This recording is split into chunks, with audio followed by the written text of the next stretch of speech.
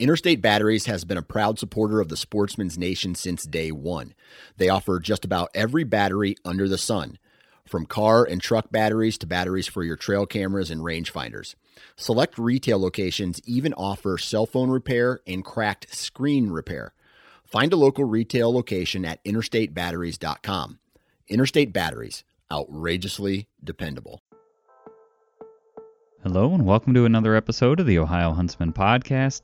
And today we're talking about the Ohio Hunter Lease Program. So the ODNR is working with landowners throughout the state in order to provide access to private lands, sort of as a public resource. The private landowners will be compensated, but that's what we're going to get into in this episode, talk about the details of that, how to get more information.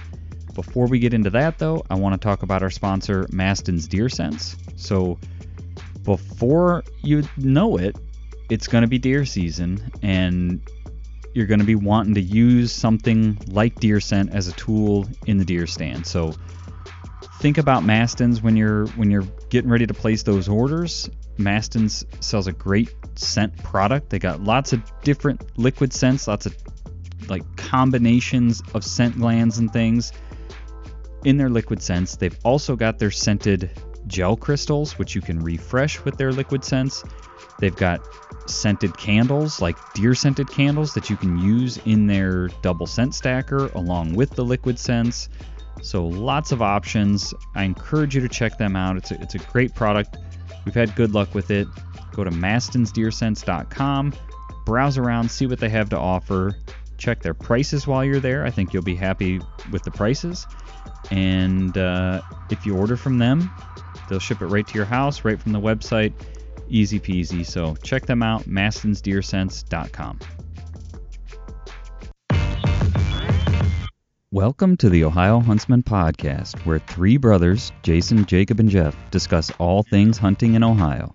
Our goal is to be your source for accurate and reliable hunting news and conservation issues in the great state of Ohio, as well as some fun and interesting conversations along the way.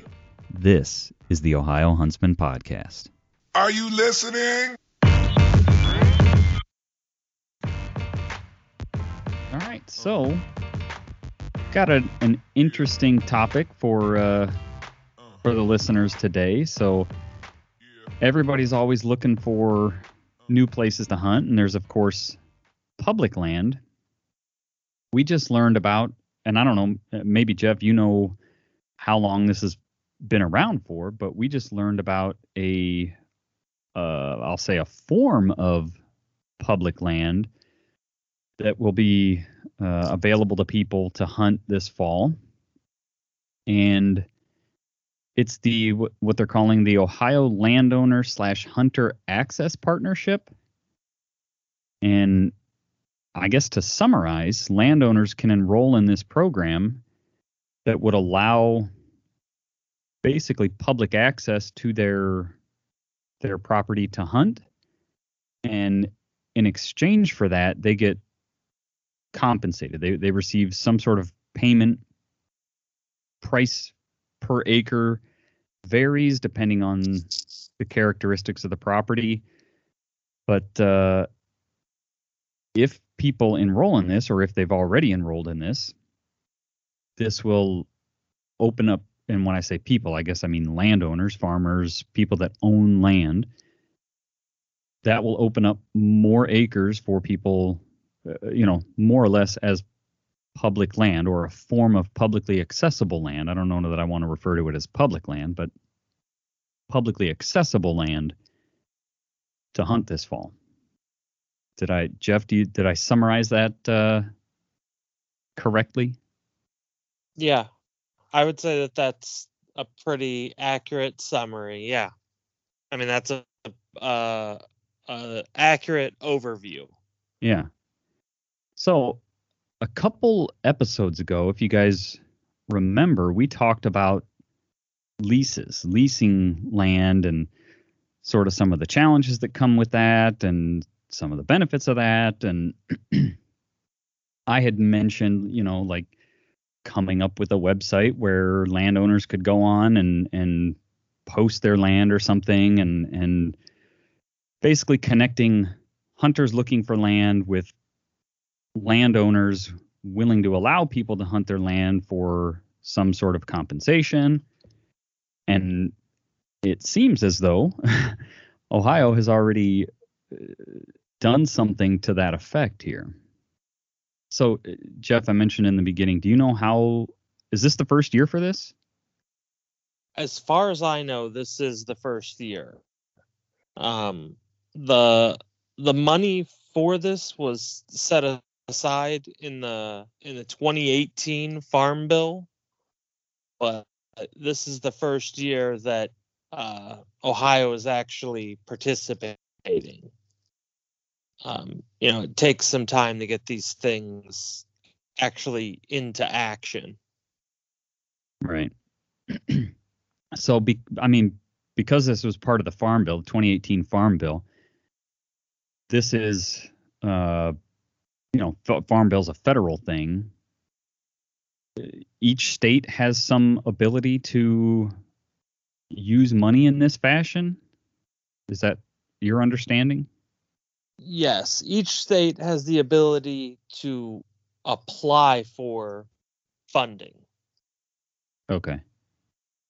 By my understanding.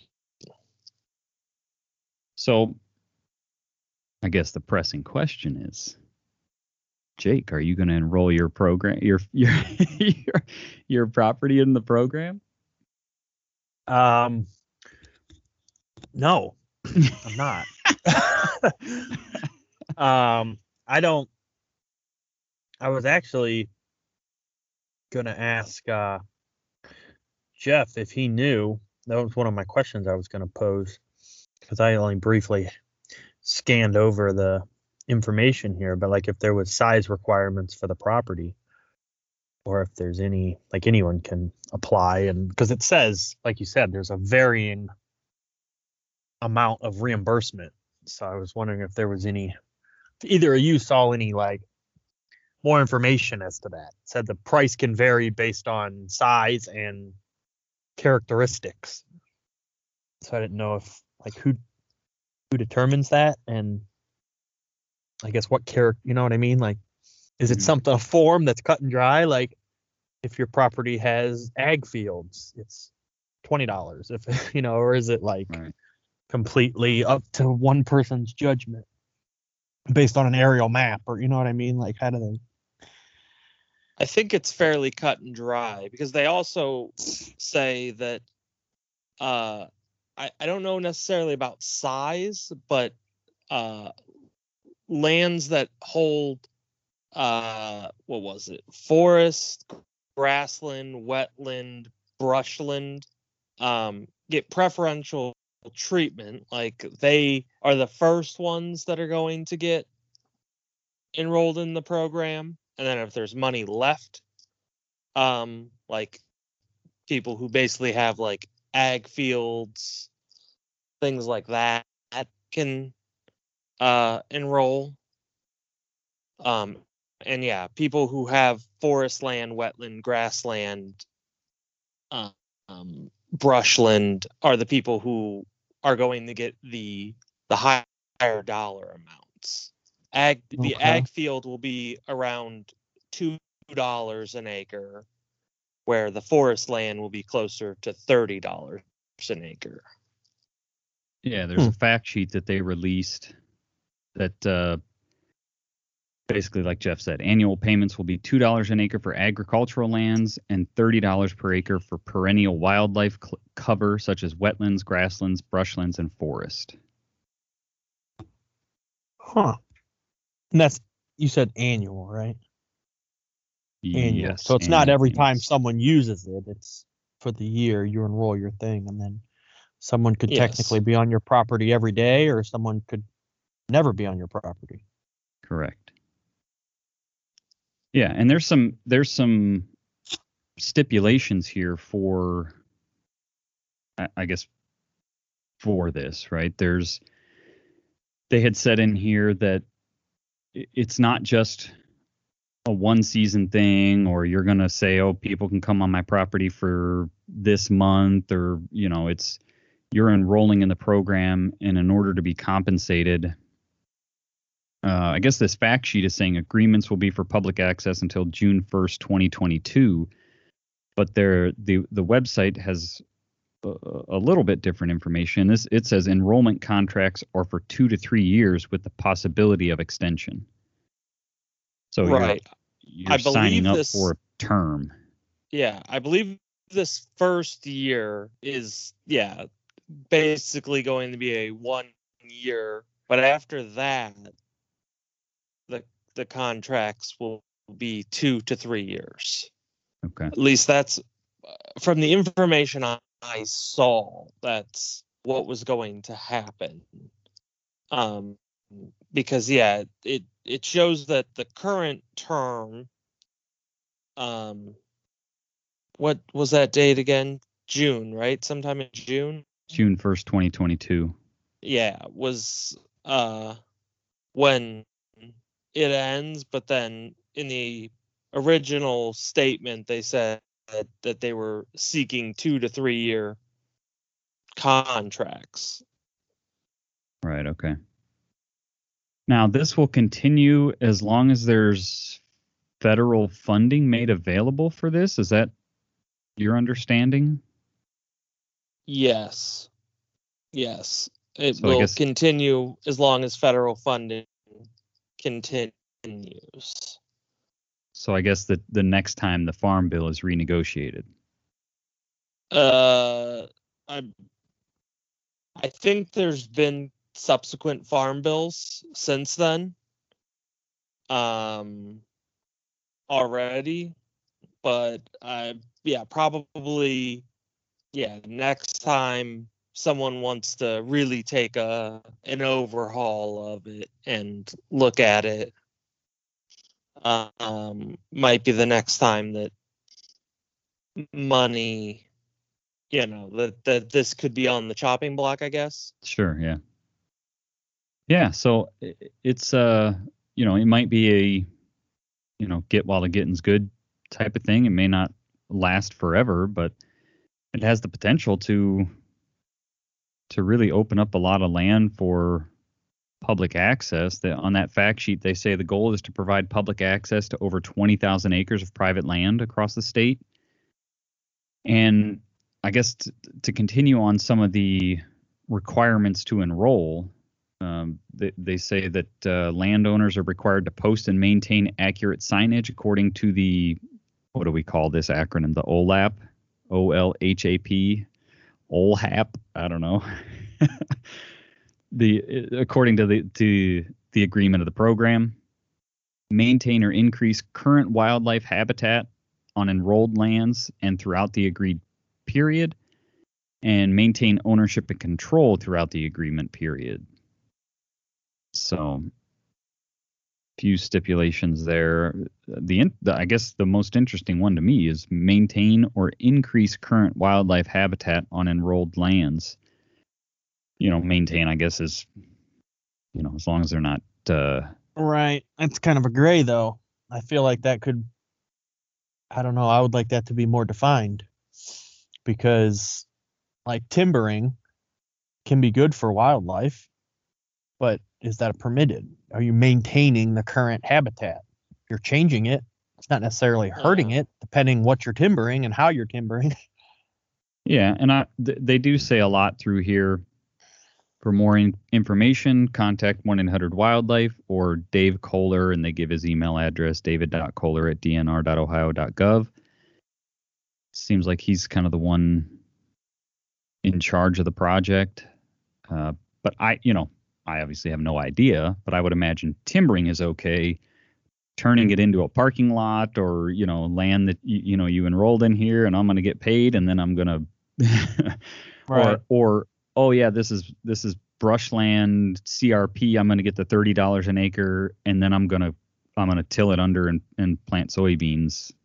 Right. Instead of the, which would normally be the $2 an acre ag land price. Right. I mean, I'm sure there's a balance of like, you don't want to make it so restrictive for the landowner to where like, I'm not jumping through all the hoops, right? Like, why I'm not going to deal with it. But I thought it was interesting too that it doesn't include gun hunting deer, firearm deer hunting. Yeah. You can't hunt with a firearm during deer seasons. So that's the main restriction, I guess I'll say, for people accessing the land, right? Like, which is a pretty big one. Right. I don't know why, other than maybe from a safety liability, people don't want to be on their property worried about, oh, there's some guy back there with a gun, and for all I know, whatever, he's going to send a bullet through my cornfield and I'm on the other side. He doesn't know, I would imagine there's certainly an argument to be made there for that. Yeah. It was definitely an interesting. I'd like to see what the reasoning behind it is. It's definitely interesting. Yeah. I'm assuming it's a liability thing because assumption, I don't know all the details, but by enrolling your lands in this, I'm sure you're covered under an insurance policy that the state is carrying on some level, and they don't want to insure people shooting firearms on land they're not familiar with. Would be my guess. You know what I mean? You check in at this place at 5:30 in the morning. You don't know how the land lays. You have no idea. And all of a sudden you're sending bullets that go 200 plus yards and don't know what's beyond what you can see. Yeah. I mean, but they take that same risk on every wildlife area. That's true. Right. Yeah, that's true. I don't know. And honestly, this, because for a wildlife area, you don't need to, as a user, forfeit, sign any, document saying that you're forfeiting your right to sue, basically, where in order to access these lands, you do, the agreement to access, you're forfeiting your right to sue, basically. You're forfeiting your right to hold anyone else liable for injury. Right. Yeah, that's part of the agreement. And there doesn't, well, I don't know. I was going to say there doesn't seem to be a ton of information from the hunter side. I mean, they give some basic rules here, but to my knowledge, you can't see any land that's been enrolled in the program yet. Right. There's not a ton of detail from that side, other than it says you're going to have to check into the property for access and have a free daily OLAP permit. Again, I'm just going to refer to it as OLAP. That's the Ohio Landowner Hunter Access Partnership, OLHAP. So, and it says here the check-in system to obtain OLAP permits will be available from September 1st, 2021 to June 1st, 2022. I guess that goes back, Jeff, to your point about this sort of first year trial, and see how it goes, make changes, updates from there. Right. I wonder how. Go ahead. Well, I was just going to clarify that you have to obtain the permit each day that you want to hunt, and you need to obtain the permit the day of the day you want to hunt. Right. You can't just obtain a permit for a day, a month away. You need to get the permit the day that you want to hunt, and it's valid for that day from 5:30 a.m. to 10 p.m. Are you sure on that part about it having to be, you've got to get the permit the day of? Because the reason I ask is there's a statement here. It says available dates can be accessed using a check-in system starting on September 1st. Right.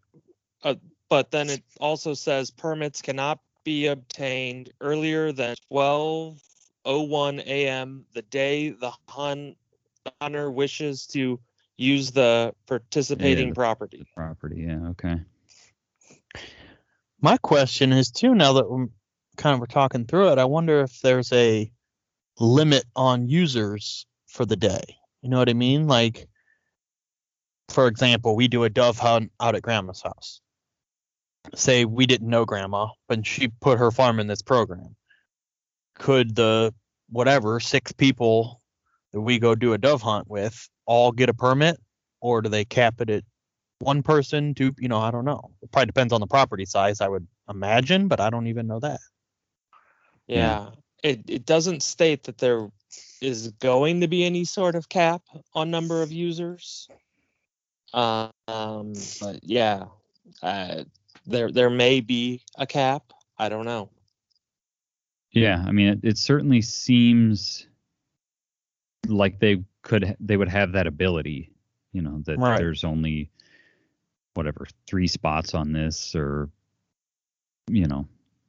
But the other interesting or complicating factor to that, to your point, Jake, dove hunt is typically, a group thing. I mean, it doesn't have to be, but a lot of people do a dove hunt or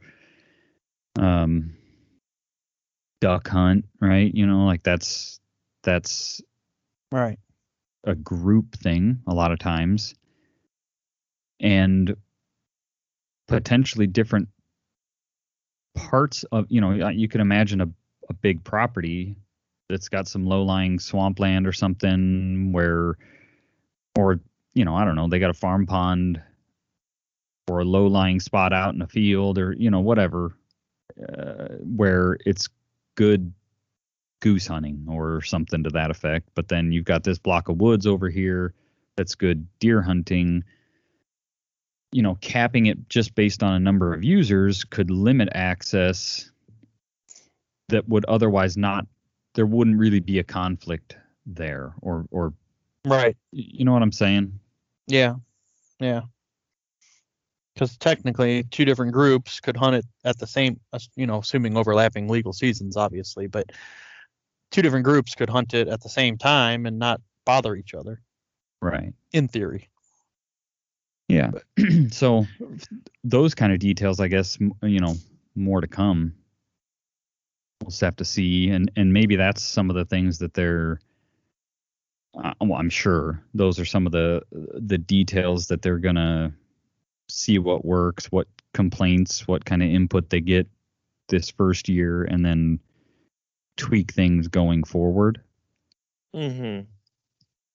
Yeah, and I do like the daily check-in system, even if they're not capping it.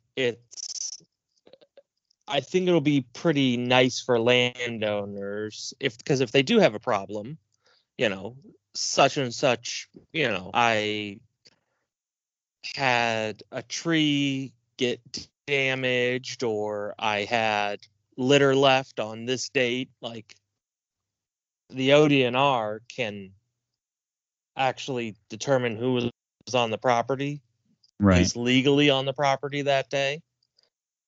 So it's definitely going to be a good tool for the law enforcement aspect of it. Yeah. I wonder if like hunters and or landowners will be able to see how many people have checked into a property that day, or plan to hunt a property that day.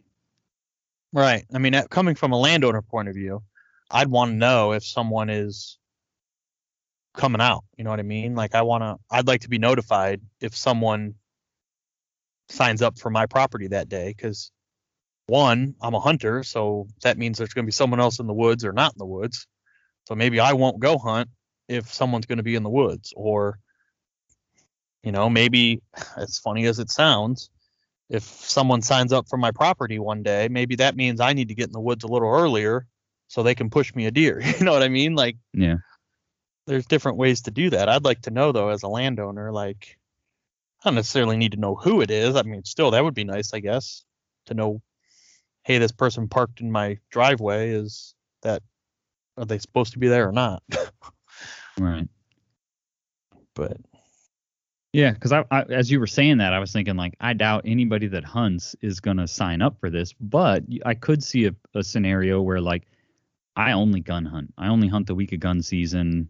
right. I don't have time to bow hunt. I'm going to go out during gun season, get my deer, put it in the Right. freezer and call it good. The rest of the hunting season, sure. If I can get paid and other people can come hunt, great. Right. Right. Or also, I mean, someone who, only deer hunts or, basically only utilizes their woods. If someone's going to pay me just to access my field, go for it.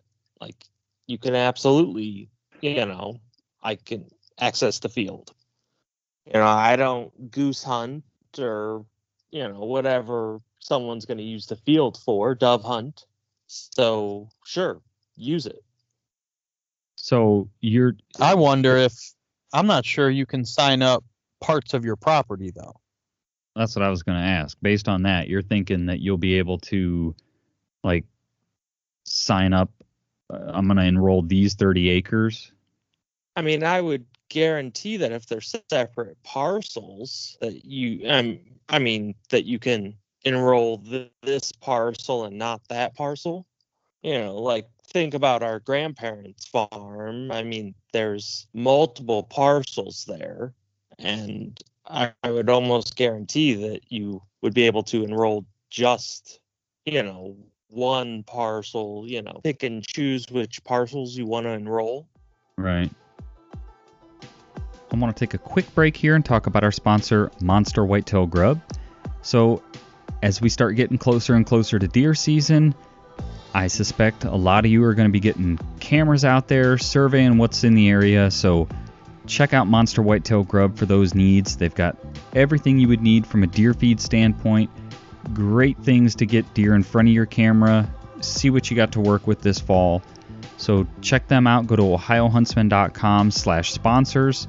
There you'll find a link on how to get in touch with them. One, you can see what kind of retail locations they have. Maybe there's a retail location near you where you can just stop in and pick some up. Or you can order direct from Monster Whitetail Grub. Either way works for me, and do what's easiest for you. So, like I said, they've got their signature Monster Whitetail Grub feed. They've got flavored corn. They've got straight minerals. So anything you need, like I said, it's a great tool for getting deer in front of your camera. See what you got to work with this fall, and it's also a great way to get deer in front of your stand. So again, check them out, Monster Whitetail Grub. You won't be disappointed. I don't know if you would be able to divide up, one parcel and say, like, oh, they can access this section of it. And I mean, potentially you could. I mean, because there's some large parcels throughout the state. People own some very large pieces of property that are one parcel. And, potentially I don't want people accessing, the section around my house, but, these 300 acres, they absolutely can access. Yeah, I mean, you mentioned somebody's house. You could, imagine somebody's got a big lake and a barn, and they run horses or something, and they've got 10 of their 40 acres are mowed pasture for horses or whatever. It's not a hunting land. You wouldn't, or I guess I wouldn't want money going to, they're going to get another $300 for those 10 acres if it's, $30 an acre.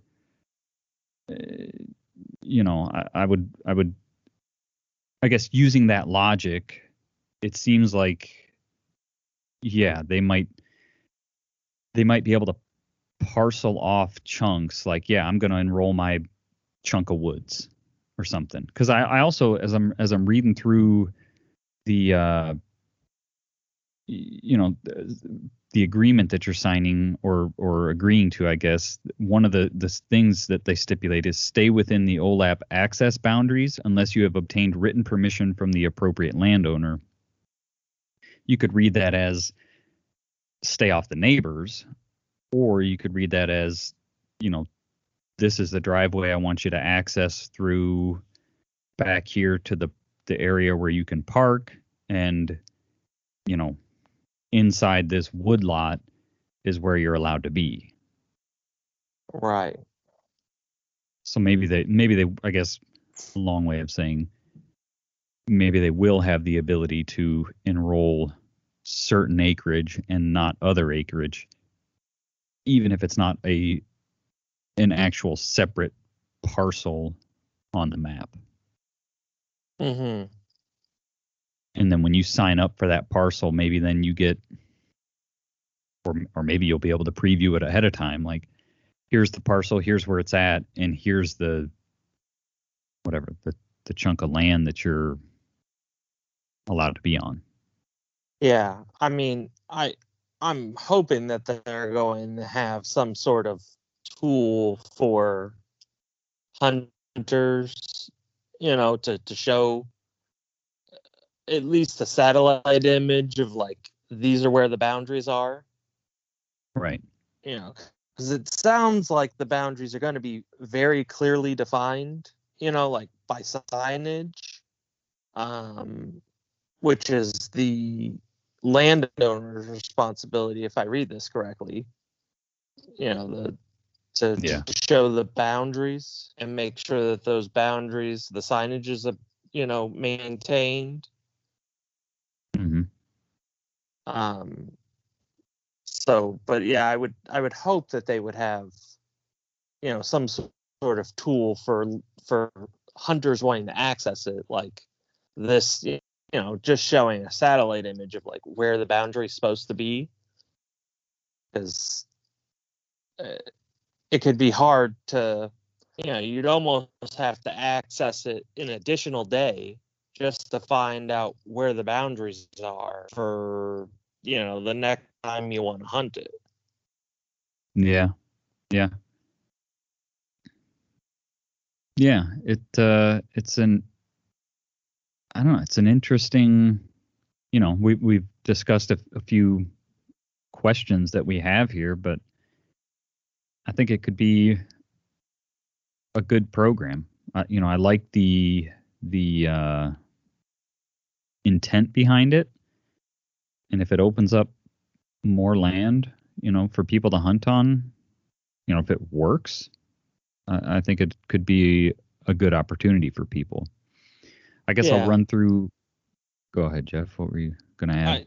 I definitely think it's going to be a good opportunity. My only fear with it is that it's going to be I don't know what the exact, going to be a stepping stone to making more land leased land.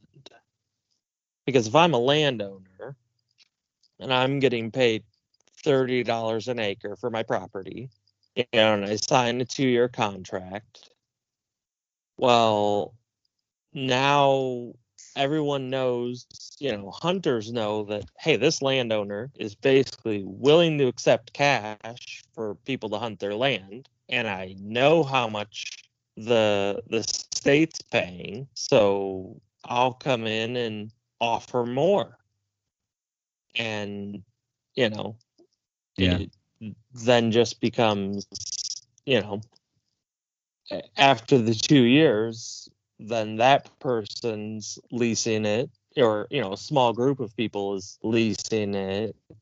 And, eventually all the land is being leased. I mean, because the state's not paying top dollar by any means. Right. You know, $30 an acre is not by any means top dollar for a deer lease, at least. And $2 an acre is not by any means top dollar for a field lease for a goose hunt. Yeah, I mean, if you have a good goose field, people will pay, you know, they'll pay that for one day. Oh, right. You know, so for the whole season, you know, it's I could really see it that. I mean, I don't know how many of those are out there where it's a good goose field, and basically this person's just been itching for hunters to be on it, to get these geese off. Right. But people will pay $2 an acre to lease it for one day, no problem. Mm-hmm. I mean, that's a valid counter argument to a program like this, because like you said, it basically lays the groundwork for, right, it gives you a list of people, like you said, that are willing to accept cash for hunting access, and it turns from publicly accessible lease, basically, we're sort of all leasing this land, to small group accessible lease. And instead of the money coming from the government, it's coming from an individual, or like you said, a group of individuals. That's a good, I mean, that's a fair point. And I mean, there's nothing saying that this is, the most the state's going to pay, like in the future it could go up depending on how valuable hunters feel it is, because if you tell all the hunters in the state, hey, your license fee is going to go up by $5, but we're going to, guarantee you X number of acres, I think hunters might be willing to absorb that cost, as a group thing, or if hunters find it valuable, hunters may push for these landowners to receive more money for their property. Yeah. So I don't know. There was a lot of tears shed over the recent license price increase. Well, I mean, I guess so people felt like they weren't getting more for their money, but yeah. Yeah. Well, and I think if we want to kind of go down this rabbit hole a little bit, I think one of the problems with this recent license increase issues was it wasn't explained well to the public, and the ODNR kind of in all their statements said, hunters asked for this, and a lot of hunters said, I didn't ask for this, because a lot of the conservation groups, I think all of them actually in the state, well, I shouldn't say all of them, but they did ask for this. It was because they understood why the state needed the money. The argument was laid out in front of them. So, but the average hunter who doesn't really belong to a conservation organization, or does belong to one but isn't really active and involved in the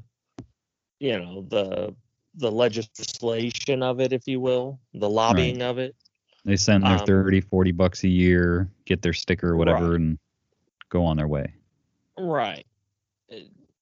They didn't understand what was happening, and they were kind of blindsided by it. It was a rate increase, and it was a pretty big jump in rates, but it was because prices hadn't increased for, they were way past due for a price increase. Right.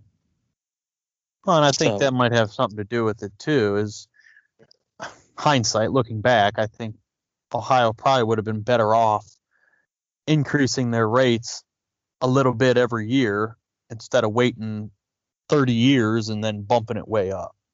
Right. Instead, if they had just increased it a couple bucks every 5 years, it wouldn't have. I think it was the size of the increase that people were like, wait a second, what the heck? This doubled. Right. Yeah, so I guess we'll have to see how this shakes out, and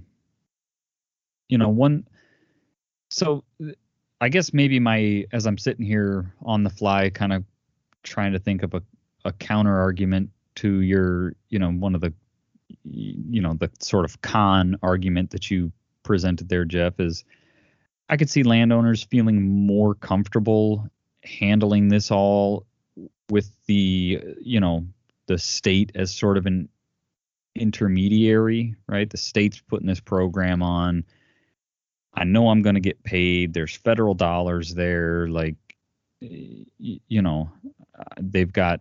Well, and also, I think a lot of, yes, landowners will be more comfortable in this way, doing it this way, because I would assume that, the ODNR is going to protect these landowners in every way possible. Yeah. Right. If I say I have a problem, like, hey, someone did XYZ on my property, I think they're going to take that pretty darn seriously, and they're going to try to fix that problem. Yeah. Hey, someone drove through my field, someone, I don't know, lit a fire, someone cut down a tree, like they're gonna take that all pretty seriously, and because it's land that they're doing a service, even though they're getting paid. The landowners are doing a service to the ODNR, and I think the ODNR will provide a service back for sure. Yeah. Well, and the just the public in general, right? I mean, to your point, they don't have to enroll in this program. I mean, like you said, they are being compensated, but they don't have to do any of this. So, I would like to think that we all as hunters are going to behave well and follow the rules, and there'll be no issues. But we live in the real world, and unfortunately, there will probably be some issues come up. People not following the rules. I guess that's a good opportunity to maybe run through some of these rules here. So they are, I guess, things that you're not allowed to do. You're not allowed. We already covered this one. Hunt deer with a firearm during any of Ohio's deer gun seasons. Trap or set any traps. Cut vegetation, trees, or firewood. So, I cut vegetation, right? I would mean that's shooting lanes and things for tree stands. You're not allowed to use permanent tree stands or place any nails or screw-in steps into trees. So no hang-on stands, only climbers, basically, or a hang and hunt setup that you're going to put up, hunt out of it, and tear it down, and no screw-in steps to get up to that tree stand. No target shooting, no camping or setting up camp. No building, using, setting, or lighting a fire, so no fires at all. And no operating vehicles outside of the designated parking area. So, the two that I see people potentially being most likely to screw up, I guess, is probably the cutting vegetation or trees and the screw-in steps. You know, I think even for hang and hunt setups, I think there's some people that just screw in steps and then unscrew them when they come down, thinking like, you know, no harm done. But according to this, that is against the rules. Right. I guess that's the same as on public land, right? Right. Yeah, it's same on public land, and that's probably the thing that you see the most on public land, people breaking the rules. Right. You know, and driving vehicles where they're not supposed to be. Right. You know, you see that, you know, not as much on wildlife areas, but state and national forest. You know, you definitely see that. Mm-hmm. Yeah. I guess I could also, so some of the other, I guess those are things that you're not authorized to do. There's also a list of things that anyone accessing the OLAP properties, you know, these are the things that you're agreeing to do. So carry your OLAP permit and exhibit it upon request. So I could see that, you know, people, especially this first year, screwing that up. Not, you know, they see this sign, because on that fact sheet, they have like what looks like a sample sign that I don't know if they're going to require people to like post on their property when they enroll this, but it's a, you know, an OLAP landowner access partnership, and I, you know, potentially I could see people seeing the sign and go, oh wow, I guess I'm allowed to hunt here, not knowing the requirements, and they just go hunt. Or they sign up for it the first time and think, well, okay, now I've got access to it. You know, if they, you know, whatever. I could see people maybe, especially this first year, kind of screwing that one up. You're also agreeing to have all applicable licenses and stamps for the hunting activity that you're engaging in and exhibit them upon request. Abide by any additional signage posted by the landowner. Be responsible for any property damage they cause, but not limited to fences, buildings, and other structures. So you, by accessing this, you're agreeing to be responsible for any property damage that you create, I guess. Any property damage created from you accessing the property. You're agreeing to not litter or leave any trash on the property. Only park motor vehicles in designated areas noted on the OLAP access area maps. Stay within the OLAP access boundaries unless they have obtained written permission from the appropriate landowner, and only those with a valid OLAP permit issued in their name are granted access to the property. Anyone accompanying an OLAP permit holder must also have an OLAP permit issued in their name, even if they are not hunting. So that one's kind of important for tracking, recovering a deer, right? Like, oh, hey, I shot a deer. I need help dragging this thing out. You got to have your buddies or whoever sign up for a permit. So I could see that one. Like, hey, man, I shot a deer. Right. I could see people maybe not realizing and messing that one up. Like, hey, I want to come give me a hand with this. And right. all of a sudden there's 3 trucks parked there and the landowner's going, what the heck's going on? And I could see people running into problems with that. Right.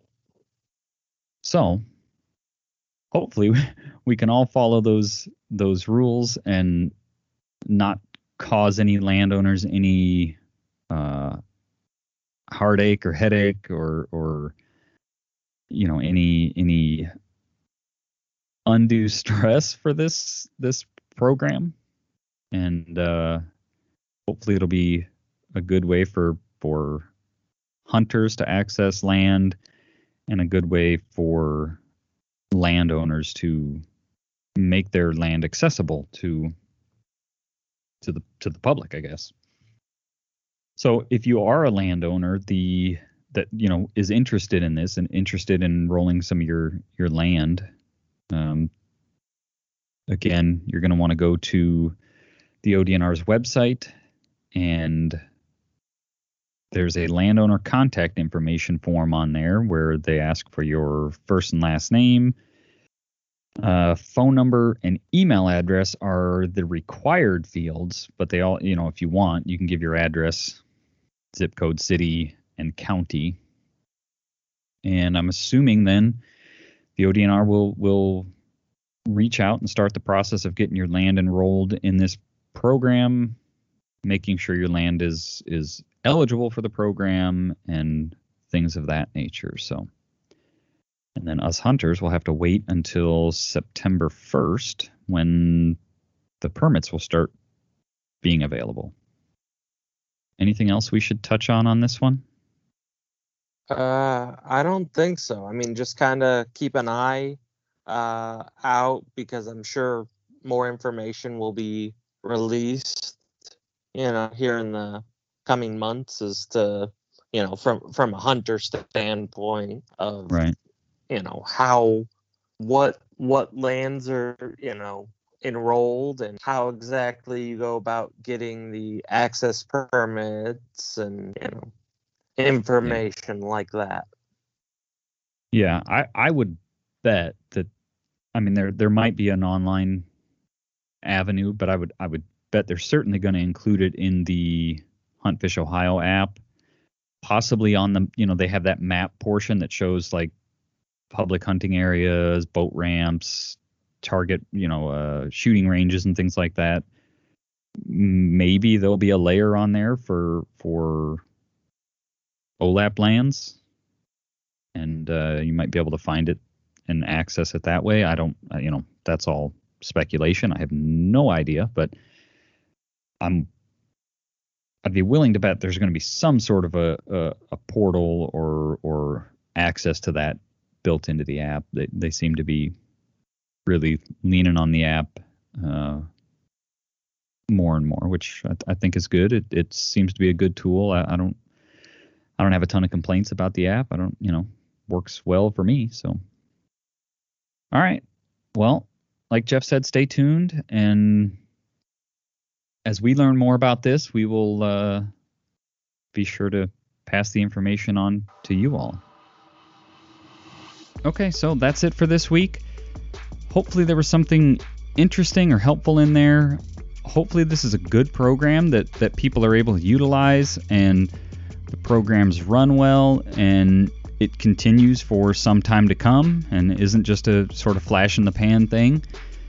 So we'll see. Time will tell. And if you guys do utilize the program this fall, either as a landowner or a hunter, love to hear about your experiences, how it went for you, and what you think about it. So keep that in mind this fall. Hit us up if you got an experience you want to tell us about, good, bad, or otherwise, and we'll have you on the podcast to talk about it. So with that, as always, just want to thank everybody for listening. Thank you for taking the time to tune in and hear what we have to say each week. It means a lot to us, and I know you could be listening to lots of other things, so I really do appreciate that. So just again, thank you, and as always, we'll talk to you next week. Thanks for listening.